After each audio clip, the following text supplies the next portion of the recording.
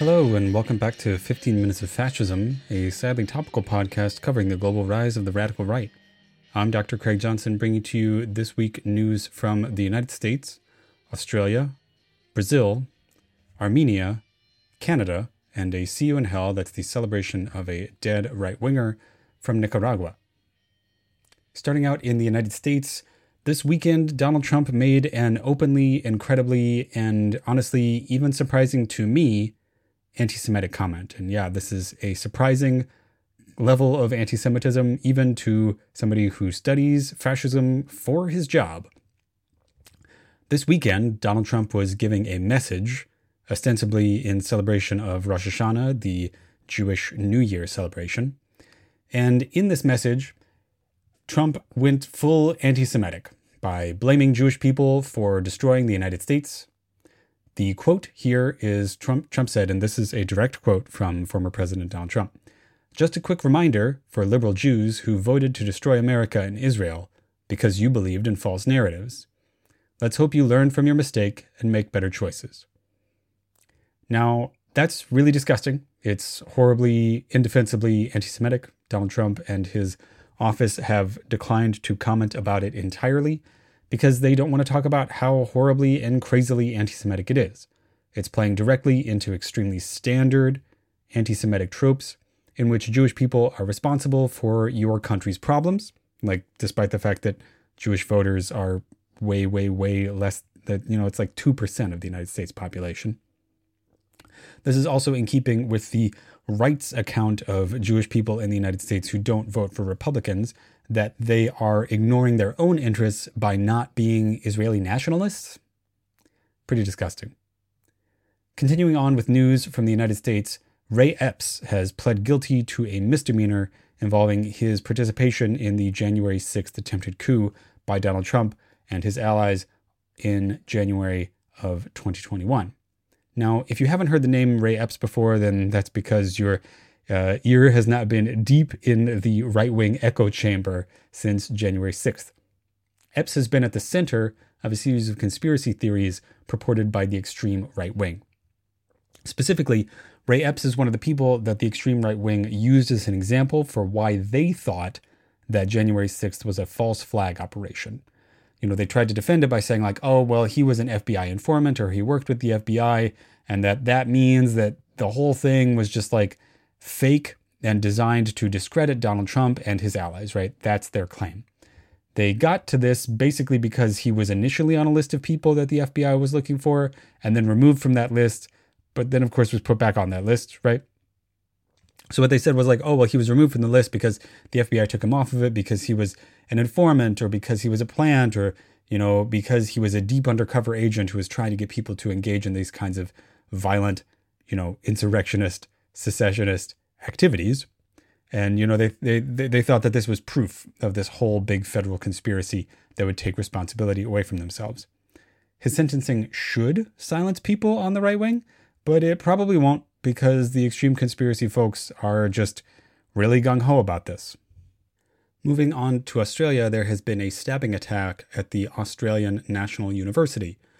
The stabber, a man named Alex Ophel, stabbed two other students, both of them women, at the university's campus over the weekend. There has been no motive released yet about his particular activities, and he did attack two male students as well. But I mentioned this because when I saw this headline, I was like, oh, well, probably he was a man and his victims were women. And I was right. And that's because a lot of these attacks are ultimately motivated by misogyny and by sexism.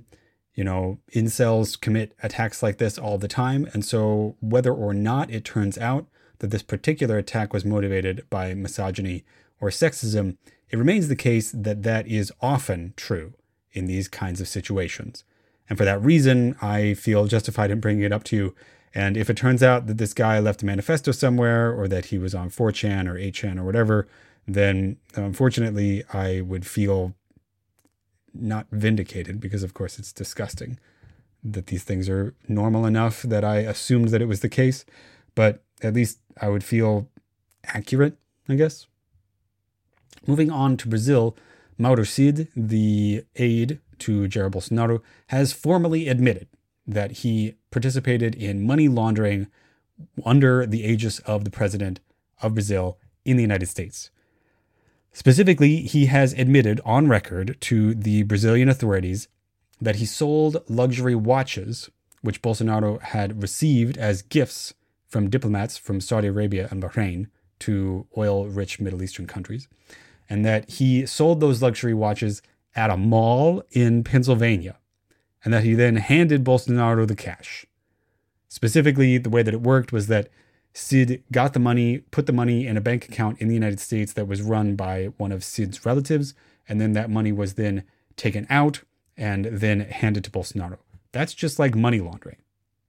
Now, Cid claims that he thinks that this was legal. However, he also thought that it was something that he needed to confess to authorities in order to receive a plea bargain.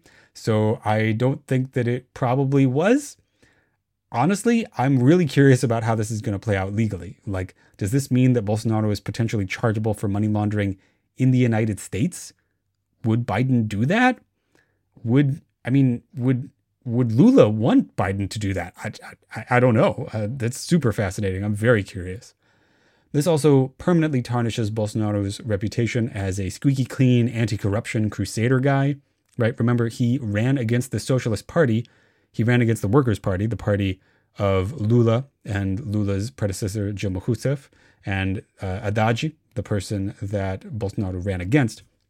He ran against them largely on an anti-corruption platform, at least in large part because of an anti-corruption platform related to the car wash corruption scandal that emerged under Lula's presidency. What this means is that Bolsonaro is, of course, just as liable to this kind of corruption as any other politician.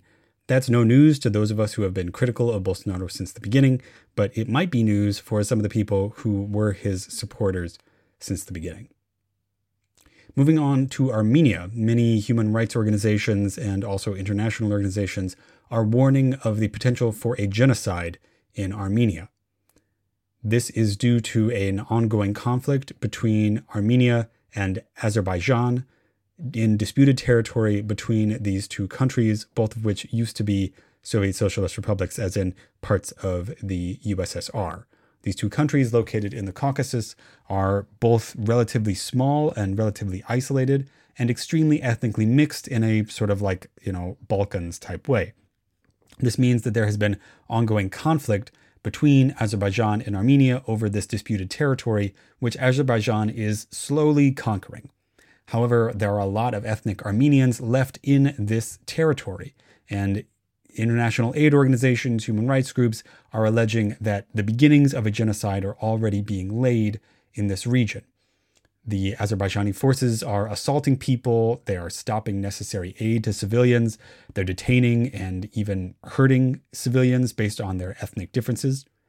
Now, a ceasefire has been agreed to between Azerbaijan, Armenia, and Armenian separatists in this region, but that doesn't necessarily bode well for the Armenians who are left in territory that eventually becomes part of Azerbaijan. It might mean instead that they are left isolated and without any advocates on their side in their new country. Alternatively, they could be forced to leave, be displaced from their homes, which is itself part of the definition of genocide. But if they were displaced, where are they going to go? Their homes are there. It's not as if there are easy places for them to go otherwise. So we just have to keep an eye on this ongoing situation between Armenia and Azerbaijan. Moving on to Canada, there has been a massive anti-trans rights rally in Canada, specifically in Toronto. The march is called the 1 Million March for Children. It's the numerals 1 and 4, 1 million march, and the numeral 4, children.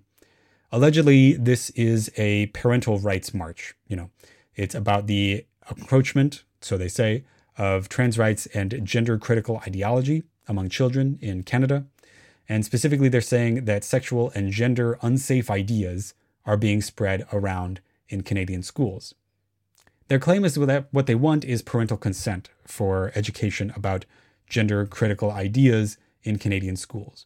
But really, what that is a cover, right? This is a dog whistle. What they want is parental control over sex and gender education, in the same way that racist parents want parental control over discussing the legacy of enslavement, for example, or they want parental control over telling kids whether or not it's okay to be homosexual or whether it's okay to be trans. Specifically, they're trying to prevent trans education. They're trying to prevent queer accepting education in Canadian schools, and they are marching in order to get what they want. They imagine, essentially, that there is an age when kids are too young to learn about homosexuality, even just as a form of love, not as a form of sexual activity, alongside when students do learn about sexual activity in school, in middle school in the United States, somewhere between the ages of 10 and 15, exactly when puberty is happening. They imagine that there's a time when kids are too young to learn about gender, but not really. That's not really what they mean, right? They don't think kids are ever too young to learn about gender, right? These are not parents who are gender abolitionists who are saying that you shouldn't gender a person until they're able to choose their own.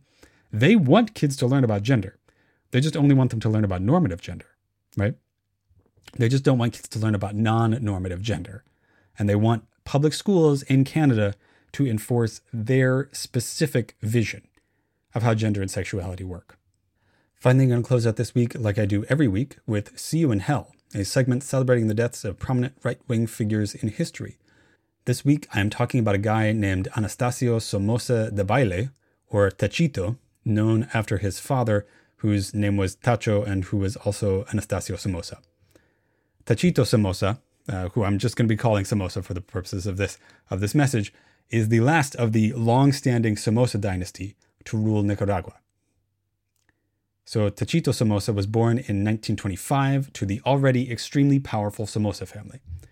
His father was a military leader with ties to the United States. He had spent time working in the military and going to school in the United States. And his father used his position in the military to achieve dictatorship over the country beginning in the 1930s. As a dictator in World War II, he used his power to take all the land in Nicaragua from the very small but extremely rich and specifically land-rich German Nicaraguan families, which meant that the Somozas were simultaneously in charge of the Nicaraguan government and also held most of the Nicaraguan land privately. This made the Somoza dynasty of Nicaragua pretty much the poster child for a banana republic, right? So this meant that Anastasio Somoza Debayle, Tachito, the guy I'm talking about today, had a very privileged upbringing, right? He was the son of the president and was also a member of the country's richest family. So this guy that we're talking about, Tachito Somoza, went on to be educated in the US just as his father had, and interestingly, also attended the same military academy as TV host Stephen Colbert's uncle did, which meant that this guy, Somoza, and Colbert's mother went on dates together because he was friends with her brother. Fucking bizarre. Totally crazy. So Tachito Somoza went on to go to West Point in the United States, where he graduated very well in his class. When he got back to Nicaragua in 1946, he was fluent in English and was appointed to Chief of Staff of the National Guard, which is the army in Nicaragua. After his father's assassination, Tachito Somoza's brother became president, a guy who's also named Anastasio Somoza, except he's Luis Anastasio Somoza. So this meant that Tachito Somoza was deeply involved in the country's government still, and after his brother's death, he himself became president in 1967. He was the third Somoza, a nearly unbroken rulership of the family since the 1930s. Anastasio Somoza Tachito ruled with an iron fist and was specifically intent on destroying any of the domestic opposition to the Somoza dynasty, which had been increasing recently, in part because of the growing Sandinista rebellion. The Sandinistas were a rebellious group of leftists in Nicaragua named after a leftist sort of populist guerrilla leader whose name was Sandino. Anastasio Somoza Tachito stepped down as president in 1972, shortly to rule behind the scenes as the leader of the military, and then went back to the leadership in December of that year due to an earthquake and a national emergency. He was reelected as president in 1974. Meanwhile, though, increasing support for the rebels, the Sandinistas, meant that he was, losing his hold on power. Somoza was eventually toppled by the Sandinistas and their allies in 1979, in part as the result of the loss of the support of the United States in the form of the Carter administration's withdrawal of support from their government because of human rights violations. Somoza fled to Miami, like most right-wing Latin American leaders do, and he also took with him a massive amount of money and other precious reserves from the Nicaraguan government. This left the Sandinista government with debt and very little national reserve in their bank. After this, Somoza left the United States for Paraguay. He lived in Asunción, Paraguay, under the protection of the Paraguayan dictator Alfred Stroessner. However, he didn't get to live in Paraguay all that long because he was assassinated by Sandinista and Argentine rebels in Asunción, the capital of Paraguay, this week in history, September 17th, 1980. The rebels killed him with machine gun fire to his car, and they also shot a rocket launcher at it and hit the car and blew it up. So, Anastasio Somoza Debayle, we will see you in hell.